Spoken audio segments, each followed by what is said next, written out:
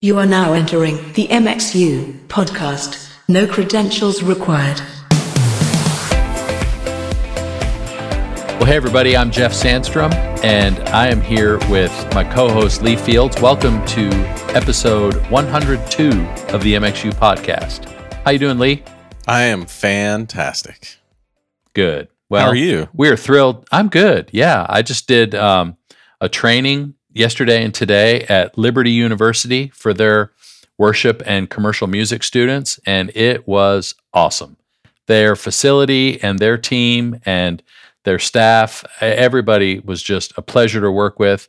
You talk about some talented, up-and-coming church worship folks. I mean, these guys, the band was completely surprising to me at how good they were, how good their hearts are, how dialed in they are to where they want the church to go, as they move on from here. I mean, it was a great experience. Well, I'm jumping ahead, but based on that, I bet our guest today is excited to hear that because that fits in his world perfectly.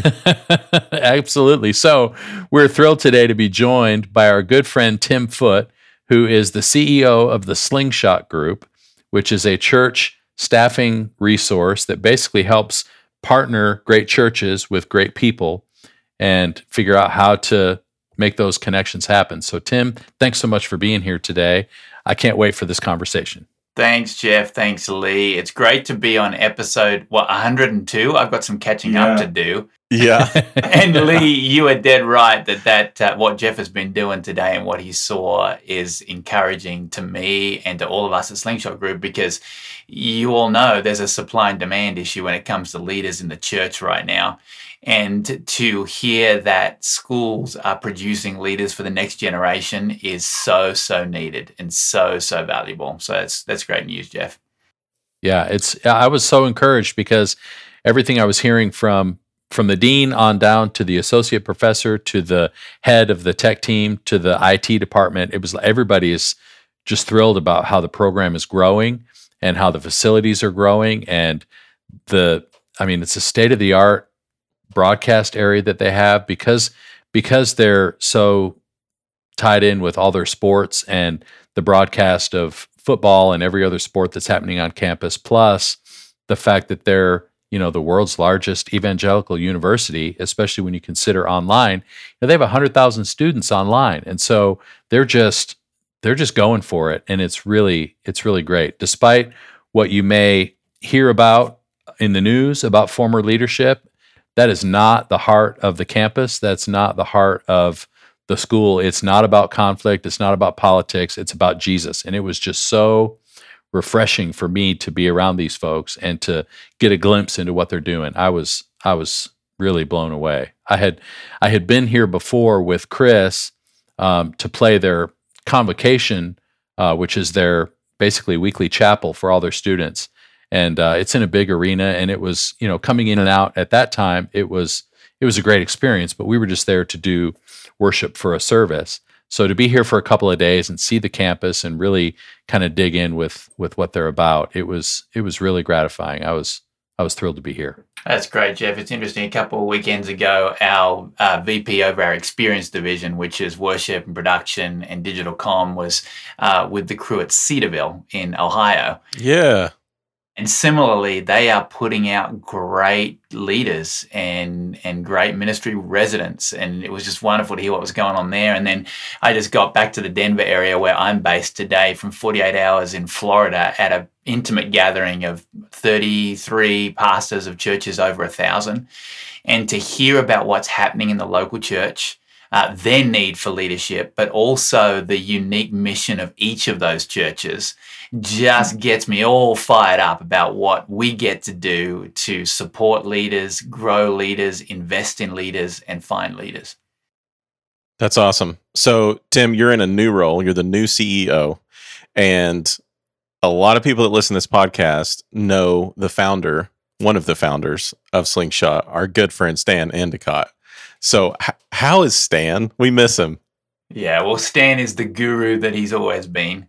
And I actually just saw him last week in Phoenix. We had lunch, and he is just having so much fun in this season. He's coming up with all kinds of new ideas and crazy things. And Stan is just being Stan, which is what the world needs.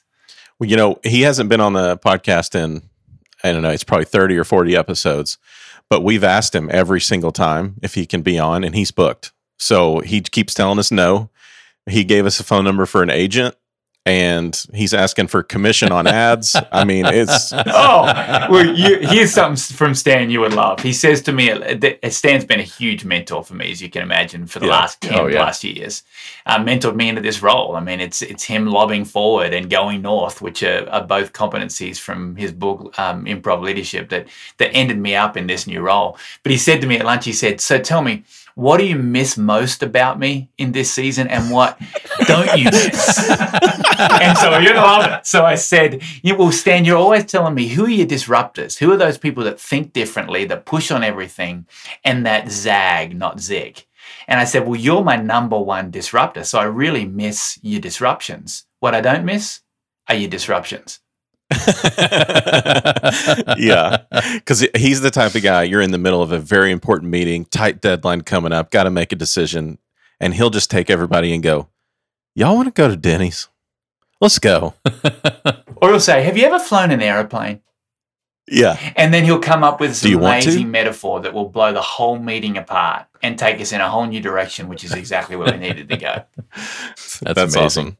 Well, we miss him. So when you talk to him next, please give him our love and tell him he needs to come back on the podcast, because we're game to have him anytime. I will tell him. So before you were CEO, your rise inside the company, you started finding worship leaders, right? Right. Yeah. So when I came on board late 2010, early 2011, we were like 5 associates just in the worship art space, coaching and staffing.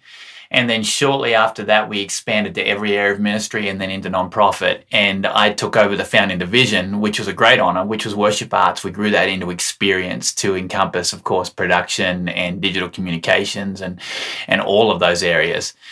Then as my ministry trajectory continued to change and grow, I moved into taking over our senior leadership division, which is lead pastors, executive pastors, associate campus pastors, all of those kinds of roles.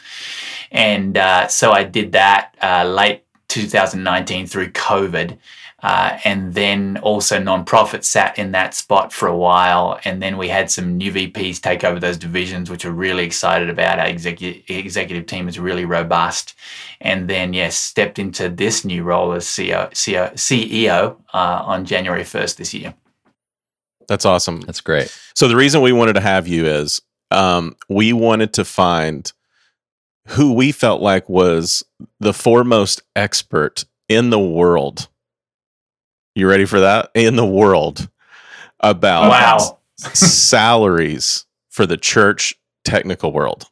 Right. And we reached out to a few senior pastors and thought about, just who are all the people? And then we're like, wait a second.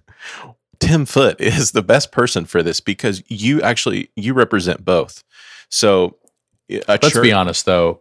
We reached out to several senior pastors, and they were all too afraid to have the conversation because they didn't want to have to go there. That's true. That is true. I'm half kidding, but it is a delicate topic because, and for those of you guys who don't remember or don't know, all this kind of started with something Lee posted when people were doing their sort of 10-year posts. And the original post was, salary of a church production TD in 2011, $38,000. 2021, $38,000. What's wrong with this picture? So that led to a bunch of conversations. So we thought, hey, nobody better than Tim to help sort of guide us through and navigate how to have these conversations, but even what the state of the union is in this conversation. Yeah. So I followed up that post with like a little selfie video, not apologizing. Some people thought I was apologizing, got mad at me for apologizing, but clarifying that I understood that it's more nuanced than a meme, and it really truly is, and gave some more context around where that came from. And confession, a lot of people asked, hey, where's the data from this number? They weren't questioning me because they probably thought it felt right. Well, confession is, I made it up. There was no data. Okay. Now, I made it up from my own experiences of being on church staff for a total of 15 years and meeting literal hundreds of people in these positions, helping dozens and dozens of churches. I've worked with Slingshot before, placing people. So Jeff and I have a unique experience, a unique seat, a unique ability, a voice in this area that I really thought long and hard, like, what's the number? What's probably the average? And I really felt like it was lower. I actually thought 35 was the number, and I actually typed that out first. And then I thought, just in case I'm wrong, I'm going to add 10% to this. So I changed it to 38. And I got hundreds of DMs, literal hundreds. Lots of people telling me how much money they make. And from the hundreds I got, I realized I didn't get enough of a data section to actually say this correctly. But based on the DMs I got, it's actually lower. It is closer to the 32, 33, it maybe 35. So what we wanted, a lot of those guys would be glad to making 38. That's very true. And a lot it has to do with cost of living, right? Like, in California, in Chicago, in Seattle, in these cities where it's more expensive to live, it may not be 38, although it maybe it is. The unique thing about church is churches look at other churches on what to pay each other, and a lot of times they don't account for things like what zip code the church is in. Yeah. So that's an interesting thing. And then there's been like these salary surveys that have gone around the past 15 or 20 years, and these things drive me crazy. As a person that was leading a team in my church through different seasons of different executive pastors, I got asked to look at these sometimes, and I would see a church like Saddleback. Now, I love Saddleback, and I called them by name here, so let me clarify. But Saddleback senior pastor doesn't take a salary. So when you get compared to, well, look what Saddleback, the church of 25,000, pays a youth pastor, a worship pastor, or whatever.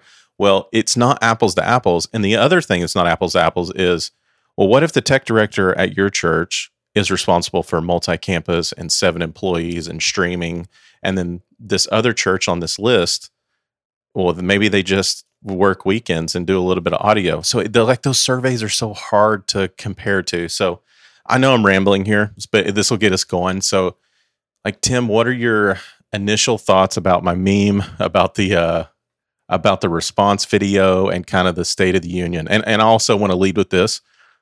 I do think student ministries is worse off. I think the job they do is more eternal in some ways. The pressure, the hours, I think for student pastors, especially middle schoolers, is a larger requirement, and I think they're paid less on average, is my guess. But you could speak to that or not.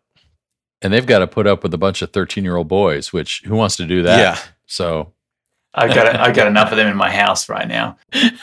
Yeah, you obviously touched a huge nerve, Lee, and you found that, you sensed that, you saw that, and we are in a really interesting time in the state of this nation when it comes to salaries across the board.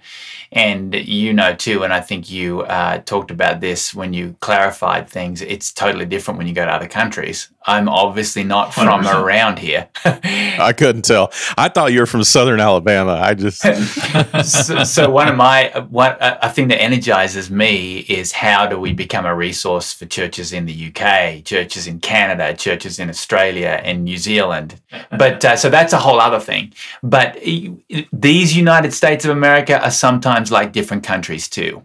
And when it comes to salary surveys, they're only helpful to a point and can sometimes muddy the waters.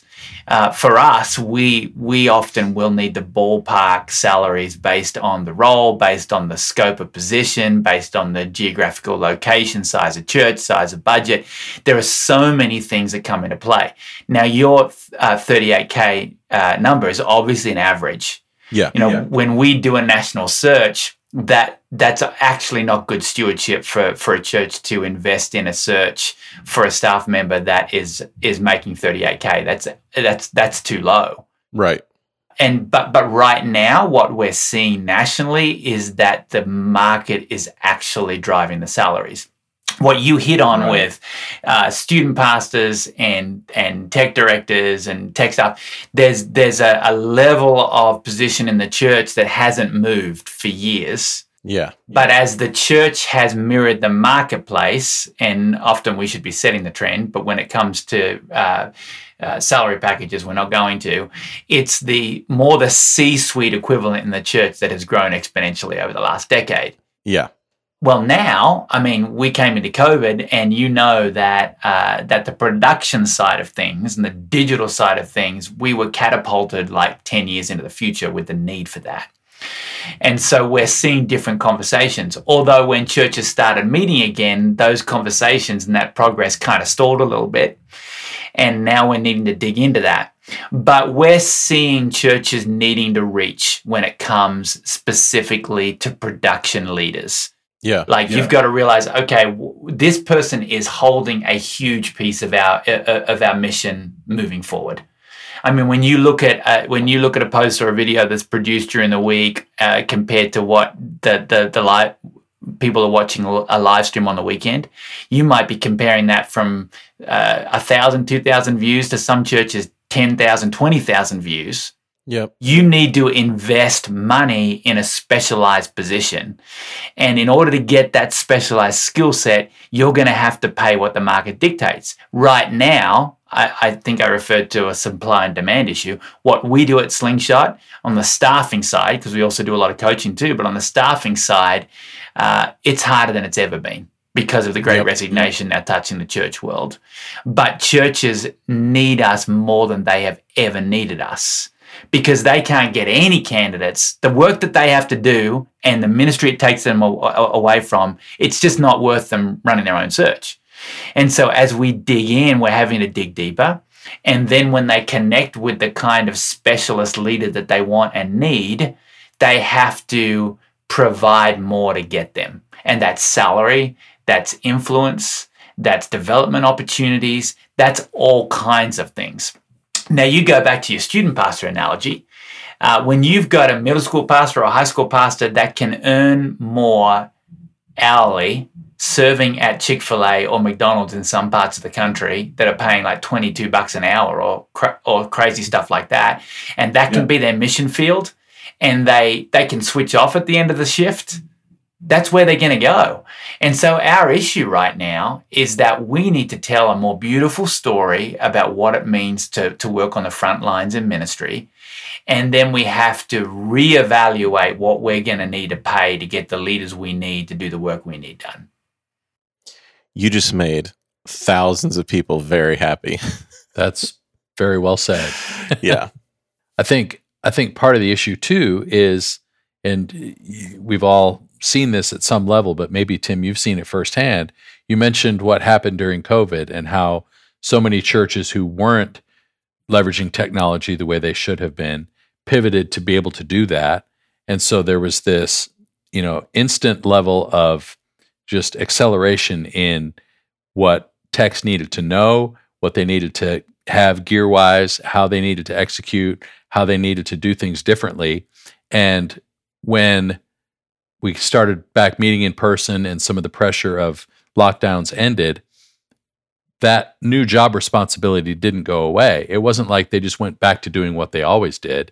Now they have two jobs, and nobody that I know of got time and a half for any of that, much less got a huge bump in salary, because now their job responsibilities, their job description, the other duties as required by the organization, little asterisk in their initial job description, essentially ended up being a second job in a lot of cases, and the compensation didn't follow. So, it's a big issue. I would like to ask a question based off what you just said.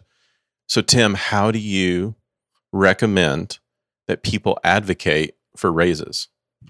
So that's a great question, Lee. And I just want to pause on that question and go back to one other thing that you said, Jeff.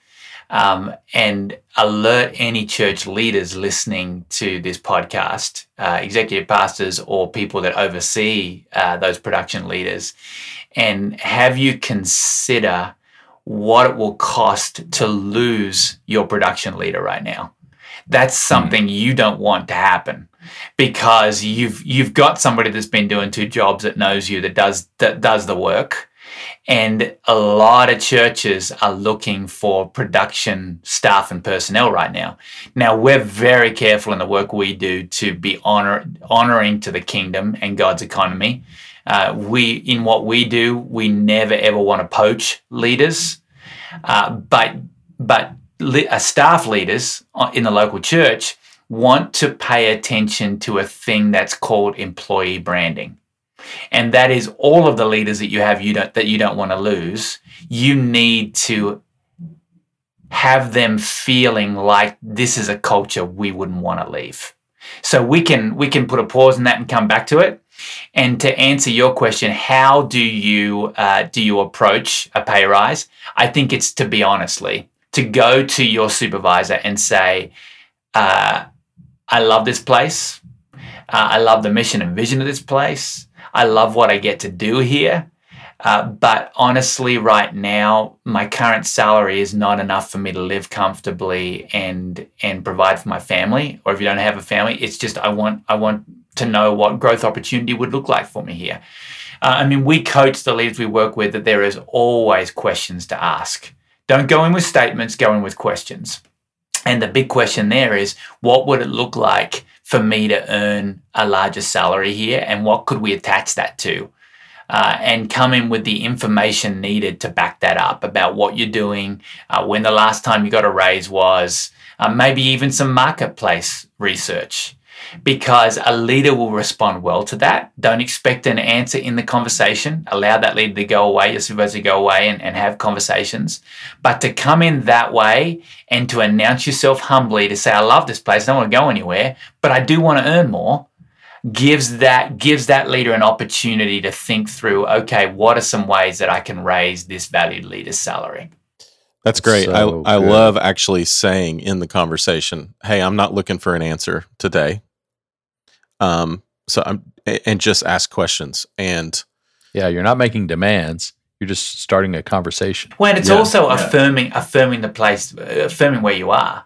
It's like if you can invite your supervisor into that struggle and into that circle that you're struggling with, then that will be that's always such a powerful thing to approach it that way.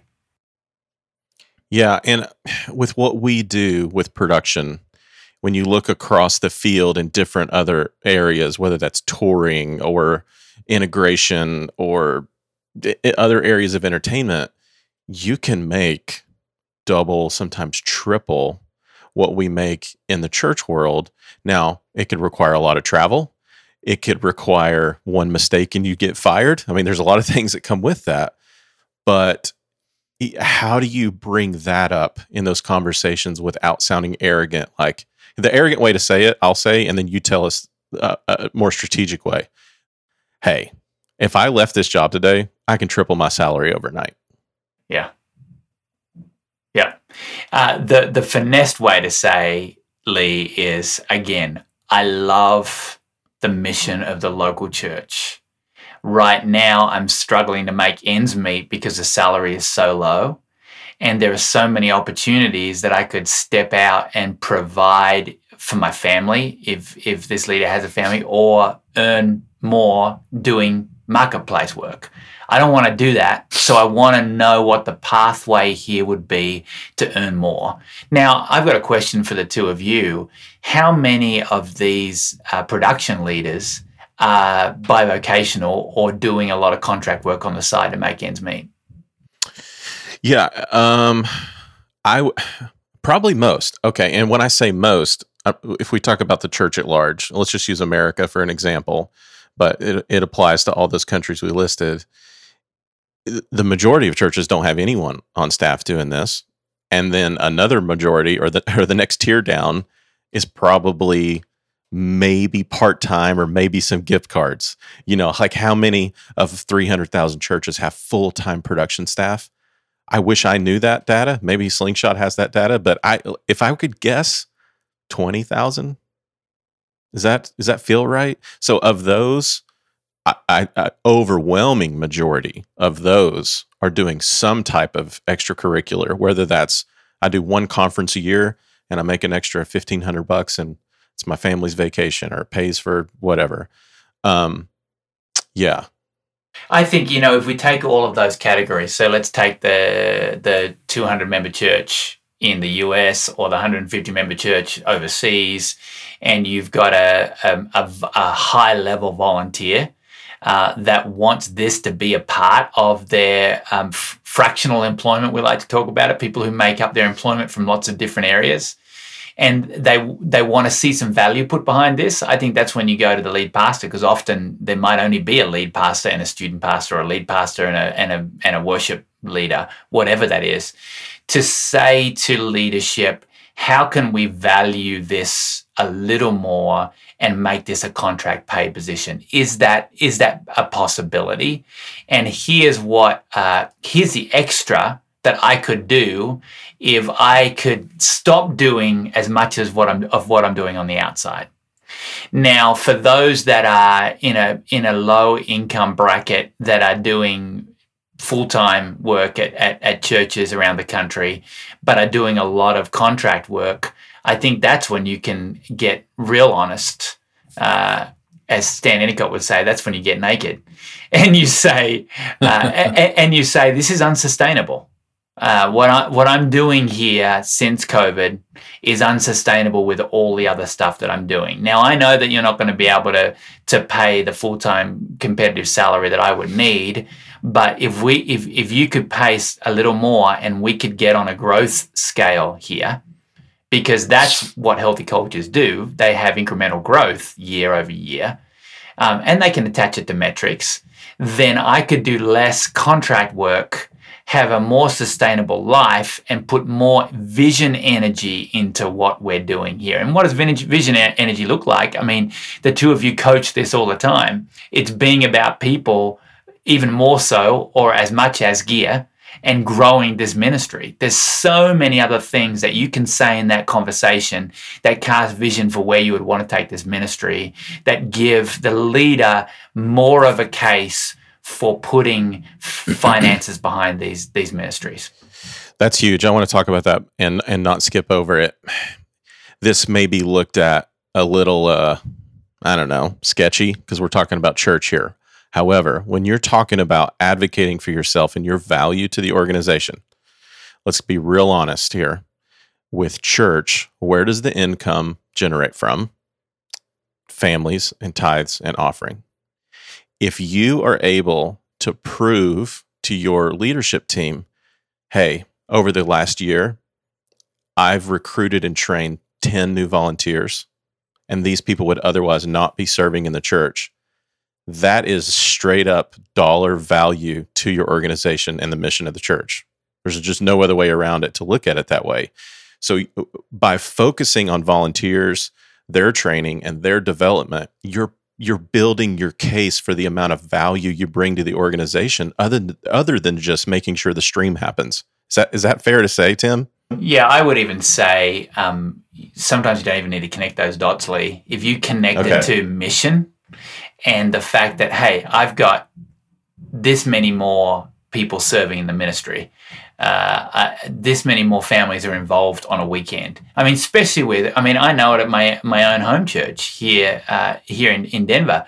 We've got so many more people serving in the ministry now since, we've really upped our online stream game.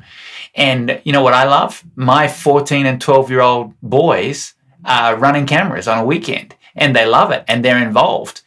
And if you can shine a spotlight on involvement and how what you do, if you can attach what you do to life change, and the two of you know it's not, and those listening, it's not hard to attach what production leaders do to life change at all. Yeah. That makes the case.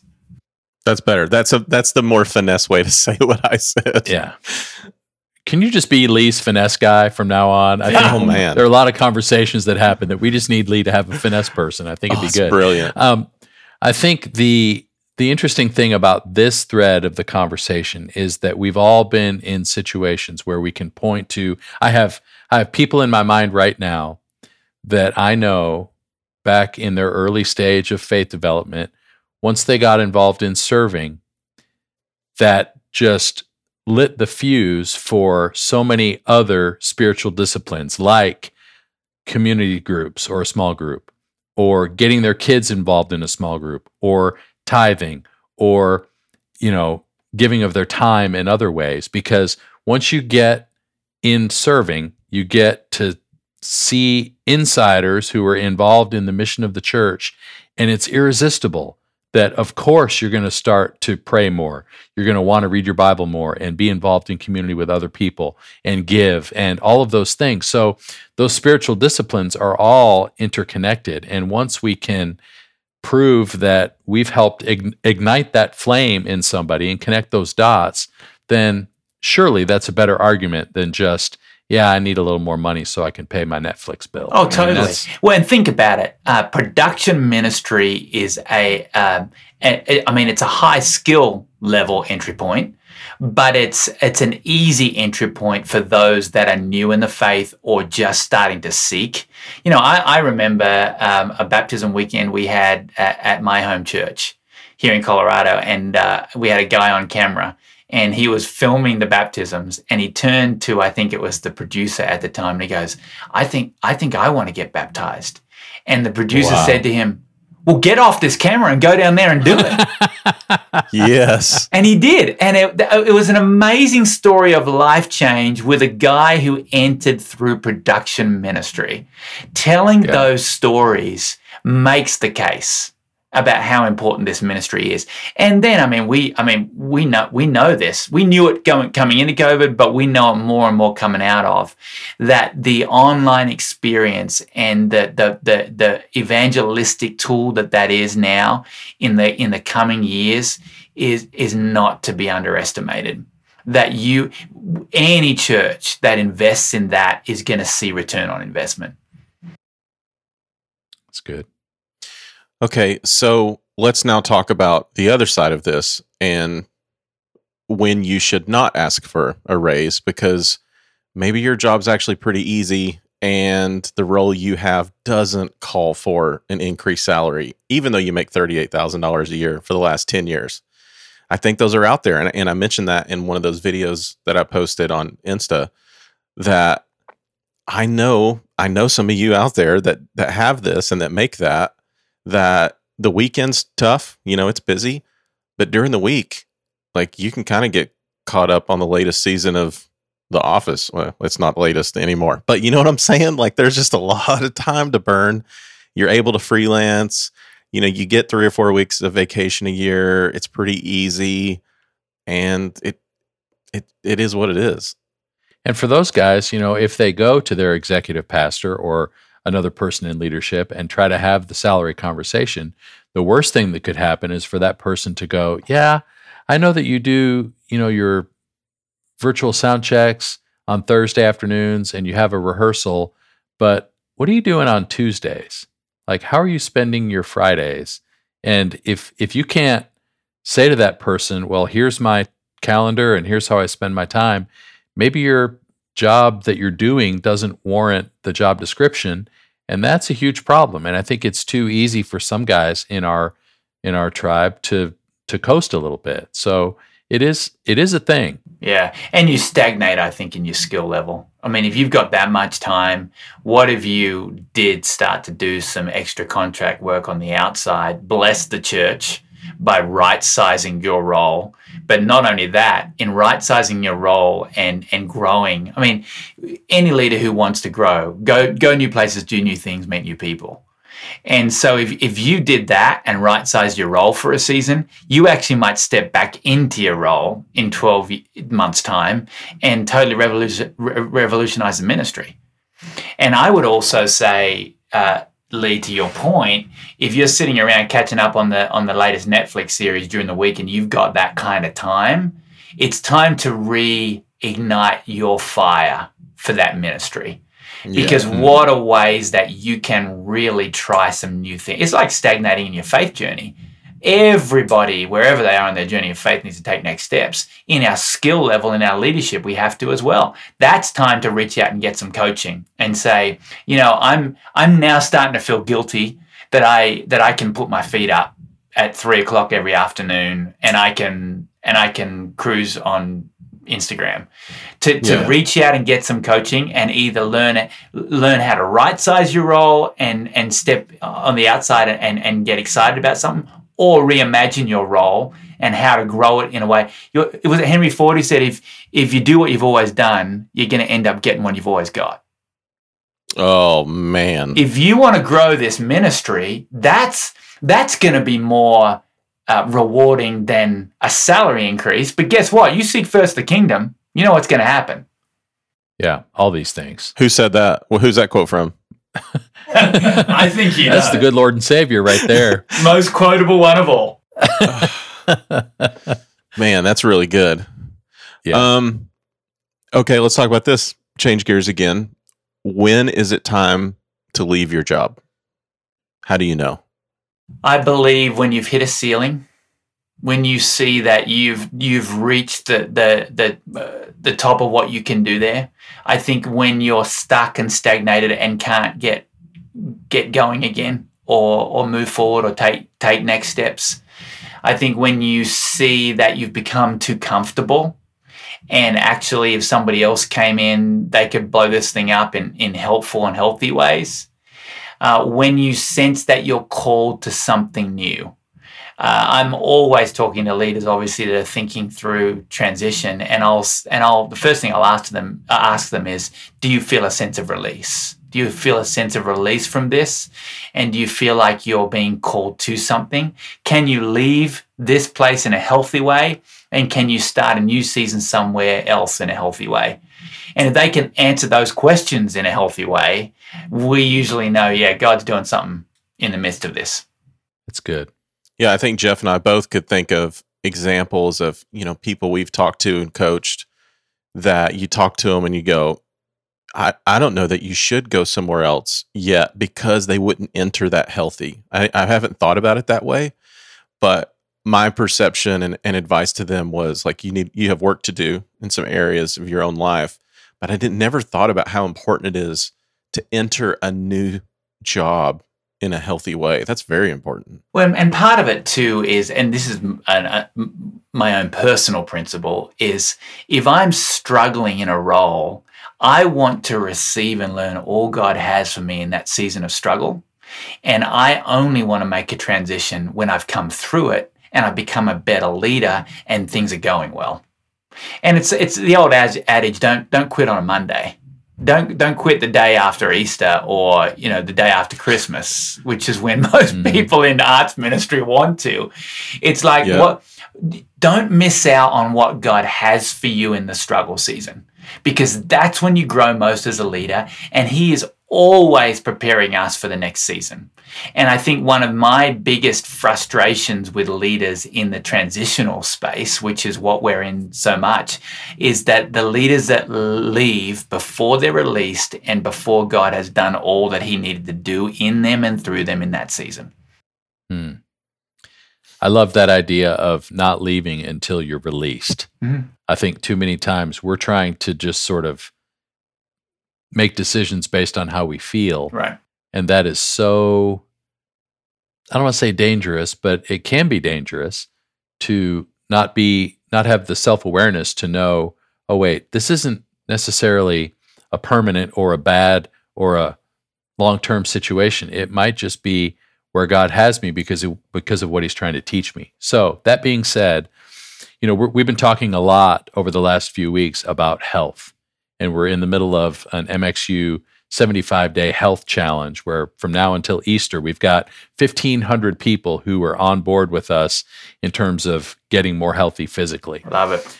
So for somebody who is unhealthy in some of these other ways, and they're starting to realize that there might be a problem, how do you go about encouraging guys to not only get maybe a good mentor or a good coach, but to know when they need to go see a counselor or really get the help that they need? Yeah.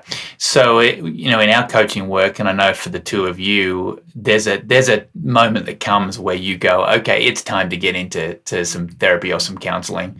This is beyond a coach's role. But I would say, and I bet you guys would agree with me, everybody in local church ministry should be in counseling at some point or another. 100%. Well, because Yes. it really gets into our stuff.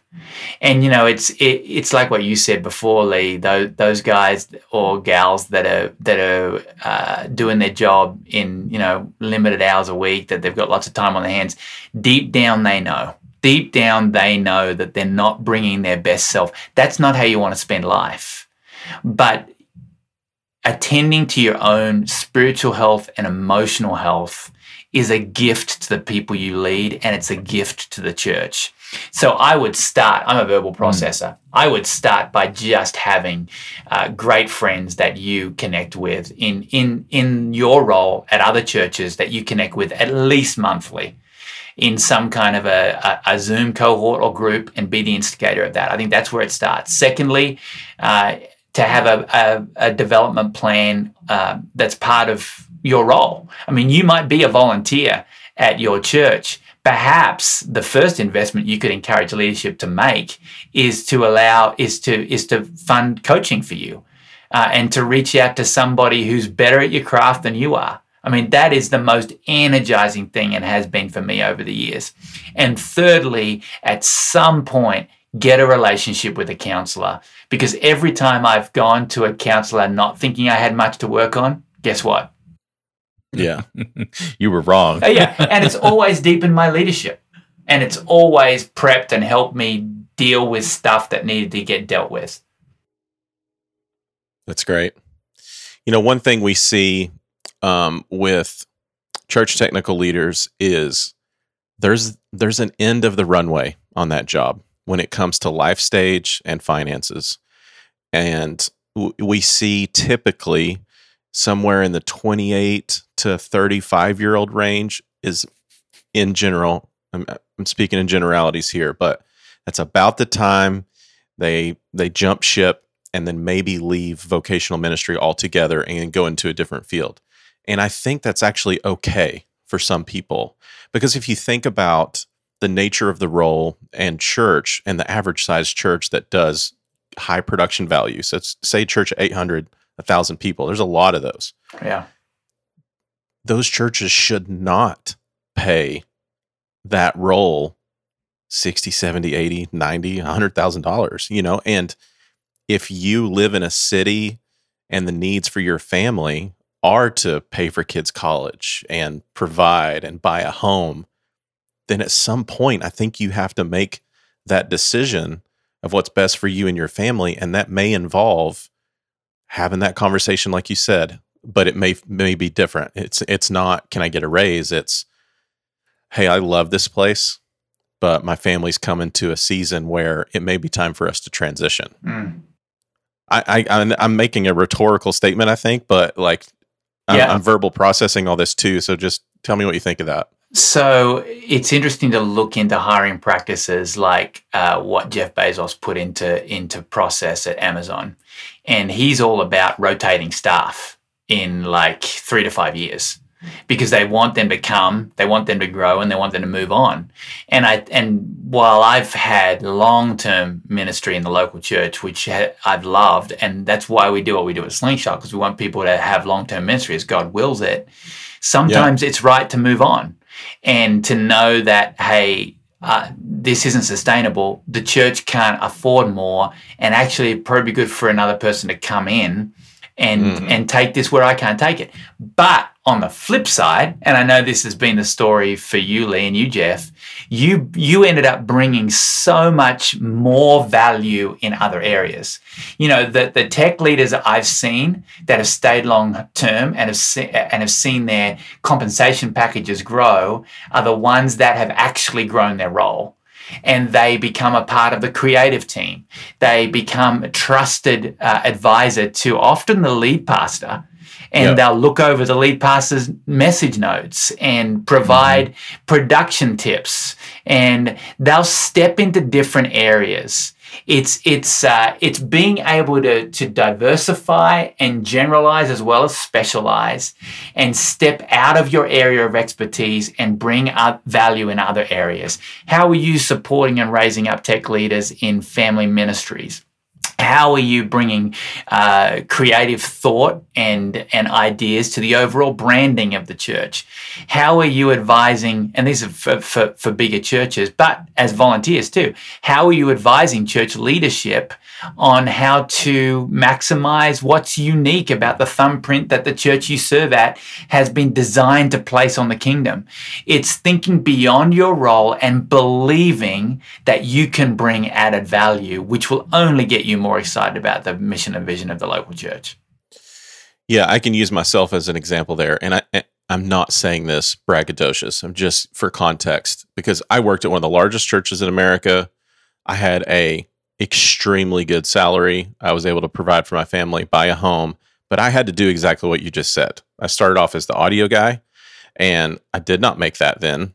And then I had to actually get out of, quote unquote, the tech department and become executive worship pastor, programming conferences, started a ministry school, multiple campus leadership, was on the executive leadership of the church. So you're right. Like, there is a path to that, to make a career out of that, but you do have to do exactly what you just said. So I think that's awesome. Yeah.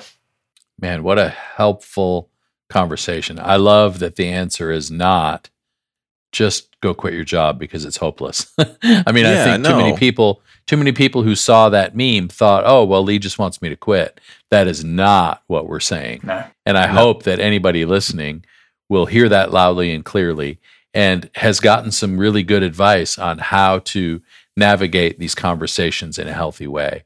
Because I think that's what we're really about, is how can we deepen our relationships? How can we dig in where we are in a more effective and better way that's going to honor what God has for us in this season and the seasons beyond? What are we doing to pour into the people coming up behind us? How are we developing the next leaders who are probably going to be better at the skill than we are, because they're young kids and they've been playing video games their whole lives. And so they're going to get the tech in a more efficient way than we did, but we can pastor them and mentor them and lead them in ways that we never thought would be the opportunity for us to have. So I think, it's exciting. It's not, woe is me. It's not demoralizing. I think it's the opportunity is there for us to seize it. And I think that's great. Let's be honest. How ridiculously awesome is it that there's even opportunity to have this be your job? I know. Oh, yeah. I mean, come on. Oh, yeah. And personally, as I watch my middle school boys, 12 and 13, excel at running cameras, mobile cameras in a live event, where else do you get a chance to do that these days? The local church should be raising the next generation of church production leaders, generalists and specialists, and populating the marketplace.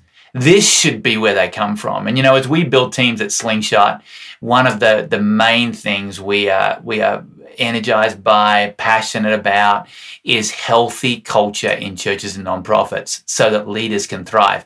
What I love about what MXU is doing, you're working on healthy culture in production leaders and production ministry internationally.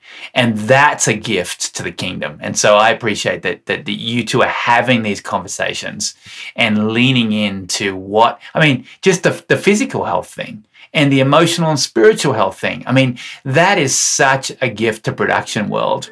And for you to be bringing these issues up and leaning into them in a healthy way is fantastic. Thanks, man. Well, thanks. Appreciate that. We're trying, just doing what we know how to do. It's just all we do is just record conversations we would have at a pub. That's I love it. And then just put them on the internet. So, yeah. Hey, I was just thinking, this is risky to publicize this, but I got an idea of how we can partner together with you guys on this. Uh-huh.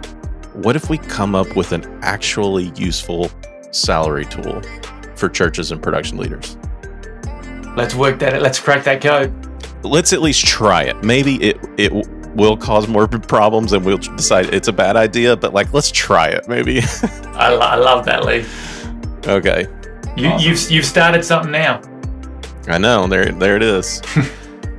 Well, Tim, thank you so much for doing this. It's been an absolute pleasure. I will talk to you guys anytime. Well, the feeling is mutual for sure. Well, I wish Stan Endicott would say that. He just keeps telling us no. So I'll make sure he says yes. I know. He should at least take us to Denny's. We bought him stock in Denny's. I know you did, and that's the problem. I mean, you want to have this conversation in a pub. He's going to want to have it in Denny's. That's true. That's true. He might bring a Budweiser into Denny's, knowing him. As long as there's ketchup at the table, he'll be fine. And Thousand Island dressing. Thousand Island. That's fun. Right. Well, thanks again, Tim. It's been awesome, and we look forward to doing this again soon. Great being with you both. Keep doing what you're doing.